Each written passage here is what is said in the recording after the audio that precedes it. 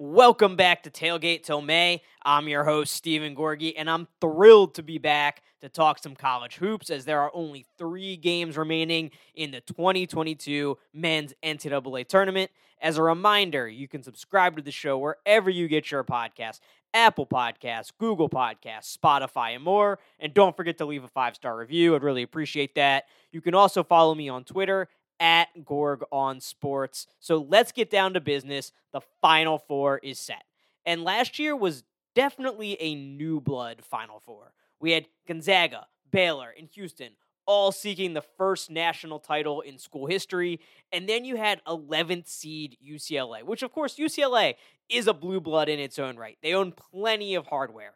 But this particular UCLA team was definitely more of a new blood. It had made its way all the way from the first 4 games where it didn't look like it was even going to get out of that first 4 game against Michigan State to the Final Four in just Mick Cronin's second year. So it definitely had a new blood feel as well. This year, we got the complete opposite.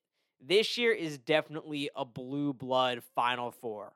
For the first time ever, we have Duke versus North Carolina in the NCAA tournament. And not just the NCAA tournament, in the Final Four in Coach K's last year. On the other side of the bracket, you have 2 schools that, of course, have great history, but also, you could argue, are the 2 most consistent and maybe the 2 most successful schools in the sport over the last 10 years.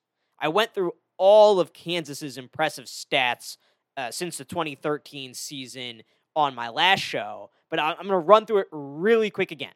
So if you assume that in 2020, the year the NCAA tournament was canceled, that Kansas would have received the number 1 seed in that tournament had it been played, and I think is a very fair assumption given they were number 1 in KenPom at the time, they would have received 6 number 1 seeds over the past 10 NCAA tournaments, which includes this year. So 6 number 1 seeds out of the last 10, which is a ridiculous pace. And then the Jayhawks' opponent, the Villanova Wildcats, have won 2 national championships over that same time frame. They are the only school to win 2 national championships over that time frame, since the year 2013, the 2013 NCAA tournament.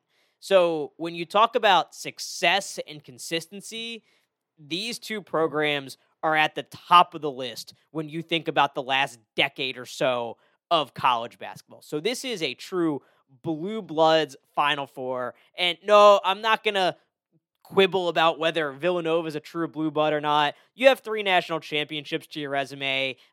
Whether somebody wants to debate about whether they're a blue blood or not, maybe they are, maybe they're not. They're one of the best programs in the sport right now, and they have a tremendous history. So that's enough for me. But from a historical perspective, I mean, you can't argue with these teams either. 17 national titles between the 4 schools. 3 for Villanova, 3 for Kansas. And yes, Villanova has the same number of national titles as undisputed blue blood Kansas.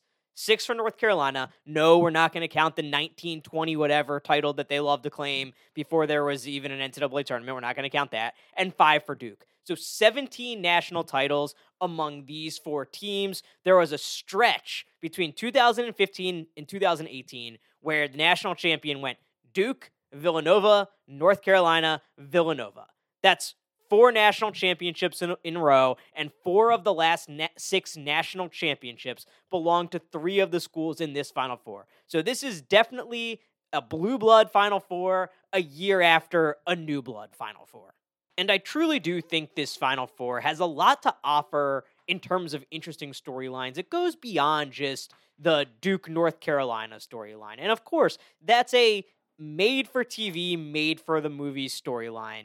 One of the best coaches, if not the best coach in the history of college basketball, in his last season, goes on a Final Four run and plays the school's biggest rival in the Final Four for the first time in the history of the 2 schools. And just to add to it, a month after that rival school ruined legendary coach's send-off at home. I mean, you can't draw it up any better. But I do think beyond that obvious storyline, there are a few other things that are pretty interesting if you're a college basketball fan. And they really center around the legacy of several coaches in this game. So Mike Krzyzewski's legacy is already well set, well established. The man has more national titles by himself to his name than most schools have national titles to their name. And good schools too, good basketball programs too. I was just bragging about how Kansas and Villanova each have 3 national titles. Well, Mike Krzyzewski has 5 by himself. So his legacy is established. He's the winningest coach in college basketball history. Set. Done. But, there are a few other coaches in this Final Four who are very much still working on their legacies. And if that interests you, if that matters to you at all, I think this is a really interesting Final Four. So in that very same game, that North Carolina Duke game, you have Hubert Davis. So Hubert Davis is, of course, North Carolina's head coach in his first year as head coach. He played for North Carolina in the late 80s and early 90s, went on to a long pro career, and eventually came back to Carolina as an assistant under Roy Williams. When Williams retired at the end of last season, Davis was hired for the head coaching job, his first big-time head coaching job like this. He had had 2 college coaching jobs. It had been as an assistant at North Carolina and now the head coach at North Carolina. And this season for North Carolina, wasn't terrible. It wasn't 8-20. It wasn't the famous Matt Doherty 8-20, but it wasn't great either. North Carolina currently sits at 28-9. They earned an 8 seed in the NCAA tournament, which I don't think anybody associated with Carolina basketball, including Hubert Davis, would tell you is what they expect the standard to be year after year. But generally, it was fine for a head coach in its first year. It's not like he had taken over a great team. I mean, just 2 years ago, North Carolina was 14-19 under Roy Williams. They rebounded last year for an 18-11 record, but again, we're only an 8 seed in the NCAA tournament and went out in the first round. I mean, that's not the standard at North Carolina basketball. So overall, I think this year had been an acceptable year for North Carolina, especially under a first-year head coach. And then everything changed when Hubert Davis took those Tar Heels to Cameron Indoor Stadium for the Coach K send-off and frankly whooped them. Whooped Duke, ruined the celebration, ruined the night of everybody paying $5 or $10 or $50 or $1 million for a ticket or whatever it was that everybody was touting as the price to get in that day. He ruined the Coach K send-off, which for North Carolina fans, I don't think there could have been anything better. There is no better way to endear yourself to North Carolina fans than ruin something that Duke is putting on. So I feel like a fine season turned into a good season with that win, or at least a really, really fun season with that win. And then came this NCAA tournament run where they are now in the Final Four. And a fine season turned into a good season, turned into a great season. And now, at the end of a great season in Davis's first year at the helm, they are going to play Duke in a Final Four for the first time ever. Not just the first time in a Final Four, the first time in an NCAA tournament ever. And if you thought Carolina fans were happy when they ruined Coach K's special send-off night in Cameron a month ago, imagine how happy they would be if the Tar Heels took down Duke in the Final Four to end Coach K's career. So a fine season for Hubert Davis and the Tar Heels could go to a good season, to a great season, to the season that nobody ever stops talking about ever in the history of Carolina basketball. This could be the best season in the history of Carolina basketball if they beat Duke and win a national championship. And this is Hubert Davis's first season as the head coach. Like, what could be better? What could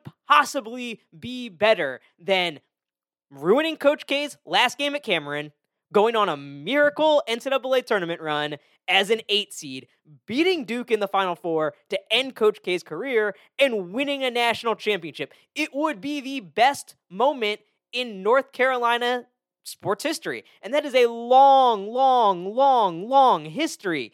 But I do not know how anybody could say this was not the best season for the North Carolina Tar Heels ever. I don't care if you go undefeated 5 years in a row. Nothing as a North Carolina fan could ever top winning a national championship while ruining Duke's season twice.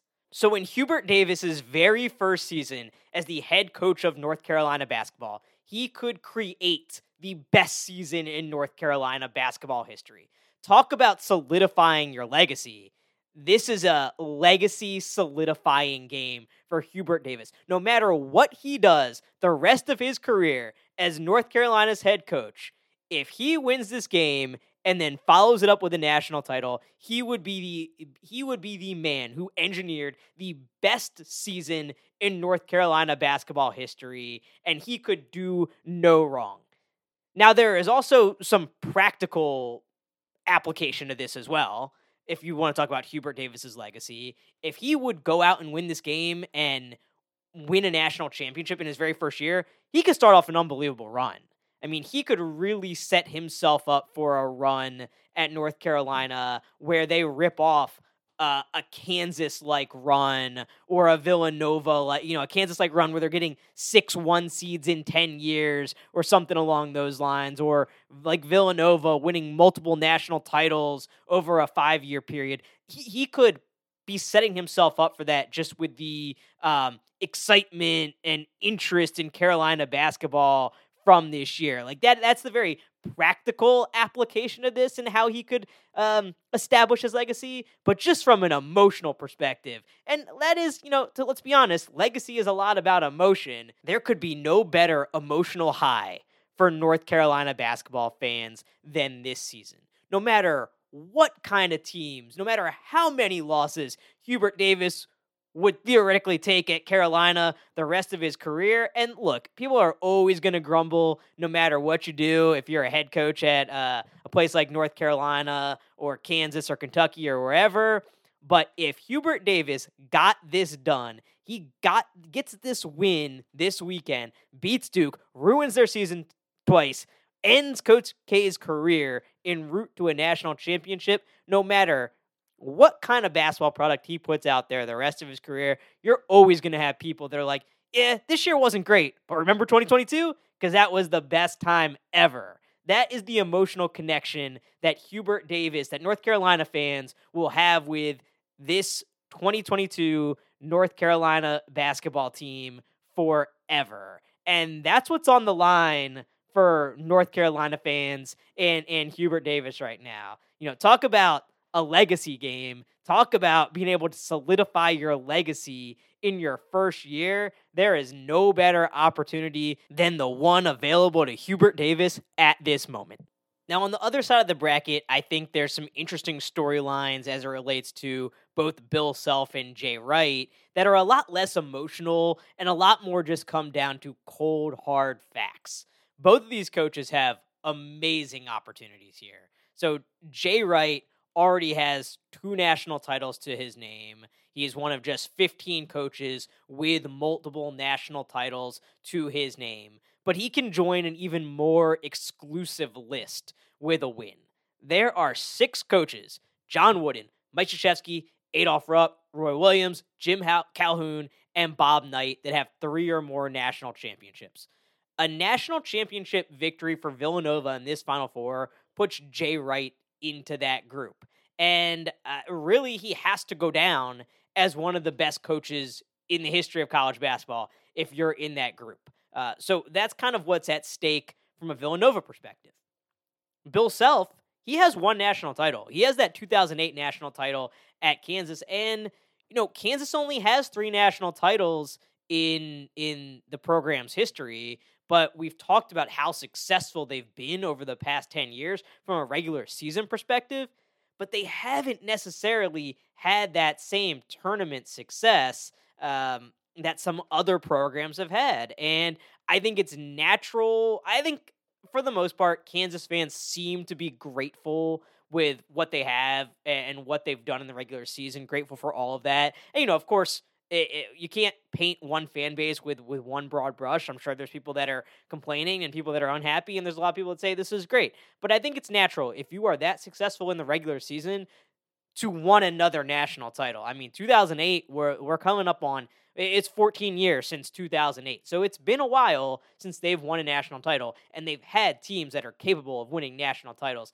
many times since then. So I think Bill Self can really establish himself. He would be the only coach in Kansas basketball history with multiple national titles, and he would also join that elusive list, that illustrious list of 15 coaches with multiple national titles that I just mentioned. He would be the 16th man on that list, which is a huge accomplishment in and of itself. So a little less emotional, a little more dealing with just cold, hard numbers there, but there's some really big historical things at stake for both of these two coaches. And your mileage may vary on this, but these two schools both have 3 national titles. So if one of them were to go out and win a national title, they would pass the other one and move into a tie with UConn with 4 national titles. They'd be tied for the 6 most national titles of all time. Of course, number 1 is UCLA with 11, 2 is Kentucky with 8,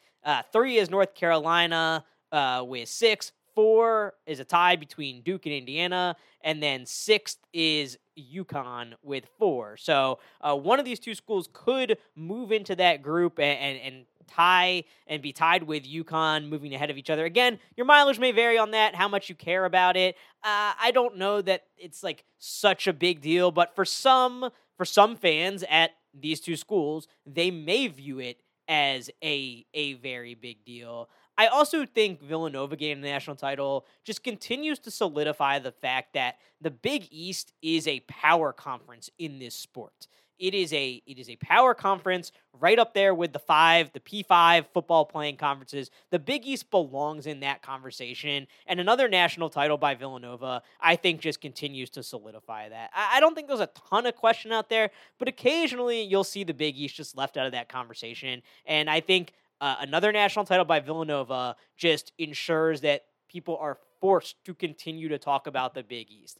So those are a few of the overarching storylines I'm really looking forward to as we approach this weekend's Blue Blood Final Four in New Orleans. But I will be back with you all later this week. We'll do a little bit more of a game-by-game, in-depth breakdown of these games, what I'm seeing, who I'm liking, what to watch for, and of course, leave you with my gambling picks. It's been a little bit of a rough March Madness so far. You may not want them, you may want to fade them, but either way, I'm going to give them out. So until next time, keep the grill hot and the cooler cold.